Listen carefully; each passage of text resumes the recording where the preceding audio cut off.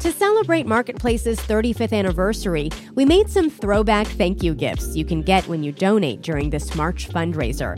We took our old .com era logo and put it on a sticker, a glass mug, a tote bag, and a t-shirt. No matter how you donate, you can get a fun piece of Marketplace history. Check them out at marketplace.org/givetech.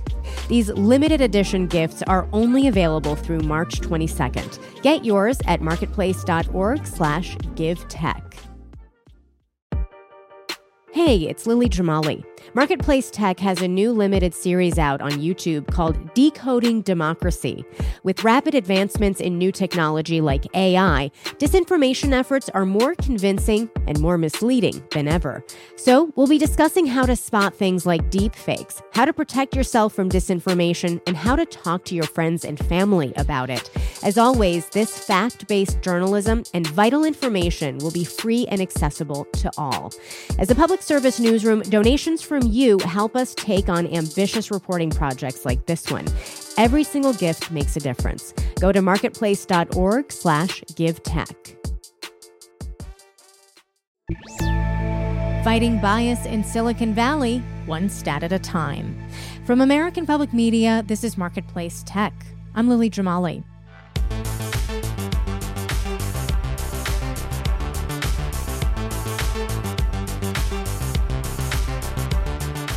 Sand Hill Road in Silicon Valley's Menlo Park is often referred to as the Main Street of venture capital.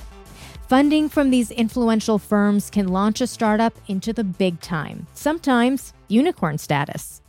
But just 2% of venture capital goes to all female teams. That figure is even lower for Black women and Latina founders.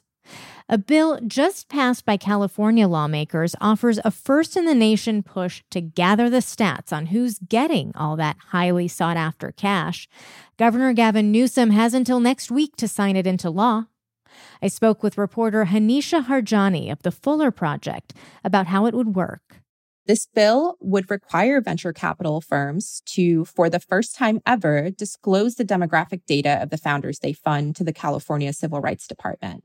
It would apply to venture capital firms that are based in and have significant operations in California, as well as those investing in California companies and soliciting investments from residents of the state.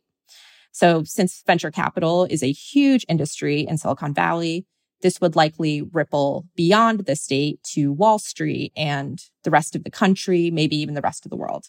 And what sort of penalties does the bill outline, if any? Yeah, so if companies refuse to disclose this demographic information, the bill empowers the state to take them to court and penalize them for their noncompliance. It also states that the Civil Rights Department could potentially use the data provided to bring further civil action against VCs in the future as well. So you asked the 10 venture capital firms making the largest AI investments for demographics of their partners and who they funded. None of them shared that data, and none of them would even agree to an interview with you. Yeah, correct. Yeah, we reached out via email. I called them, but I really struggled to even get a response. So the issue of venture capitalist funding going mostly to people who look like them, we've talked quite a bit about that on this show, and it's well documented. But how does that bias issue spill into funding, do you think, for AI startups? Why is it especially problematic in that space? Yeah, I mean, artificial intelligence is completely transforming the way we live and the way we work. We know that AI can reproduce the discrimination we see in real life, and that bias can be introduced at different levels. So in the data that's used to train AI models, in their algorithms, or even in the responses that they generate. There has been reporting on how this disparity manifests across sectors, but I think there was a really interesting report on how it manifests in health apps. If we look at a lot of medical data, studies have been conducted with men. And so the data that exists is true for men, but not necessarily true for women. So if we look at cardiovascular disease, for example, the data that's being used doesn't really represent the way that symptoms show up in women. So when we have health apps that are asking women for their symptoms, and those symptoms do represent cardiovascular disease, but the data that the AI model has been trained on isn't aware of that because those symptoms are not the symptoms that show up in men. we could pose potentially life-threatening risks to women when we're using AI to do things now like diagnose illnesses. What is the value of having this data about who is getting funded, which is what this bill under consideration in California is trying to address? Yeah, there are a lot of reasons why we're missing out on more than half the population in terms of who's getting to start these companies and who's getting to build generational wealth. I also spoke to quite a few female founders for this story. One of them was Ellen Pao. She's a co-founder of Project Include, which provides recommendations to tech companies to help them increase their diversity. Here's what she told me about how this bill might change the industry. I think this will help pinpoint folks who need to do a lot more work. I think it also sends a message. It's trying to now bring venture capital firms into the changes that we're seeing throughout much of the rest of society. And this sentiment is echoed by a lot of the female founders that I spoke to. Historically, venture capital has been disproportionately white and male in both, the partners at the firm as well as the founders of the companies that are funded. And there seems to be a sense from the female founders I spoke to that there's this comfort with the status quo. So this bill might push venture capital to be a little bit more uncomfortable and think more critically about how they are investing. And you write in your article for The Guardian that, quote, female founders say diversity in venture capital is simply good business. What did they tell you about that? Why they think that?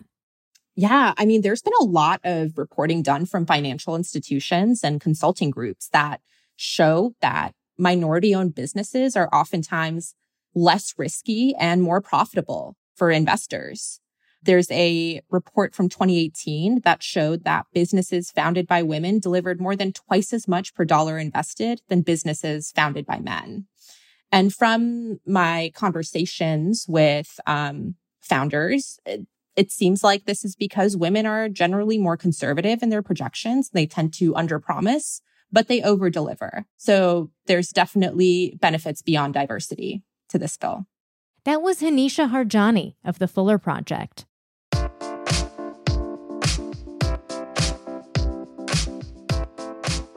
For a closer look at Hanisha's efforts to get top venture capital firms to share the stats of their partners and the founders they fund, check out their recent article in The Guardian. It's posted to our website, marketplacetech.org.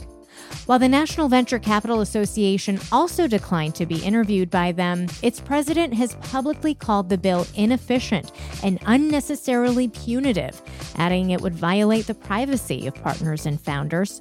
The bill's sponsor, California State Senator Nancy Skinner, recently told TechCrunch VCs might not be aware of what their stats look like, so disclosure and transparency, she says, will hopefully nudge them to do better. We've also posted a link to that interview. Jesus Alvarado produced this episode. I'm Lily Jamali, and that's Marketplace Tech.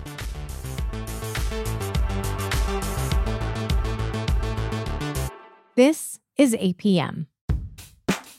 We all want to be our best selves, but it can be an expensive journey. From experimenting with alternative medicine. I was working with a natural, holistic nutritionist and never really thought about the cost. To splurging on fast fashion. I'm spending all my tips. I was definitely spending $200 a week. I'm Rima Jerez, host of Marketplace's This Is Uncomfortable. This season, we explore the cost of self-care and the real motivations behind our spending choices. Listen to This Is Uncomfortable wherever you get your podcasts.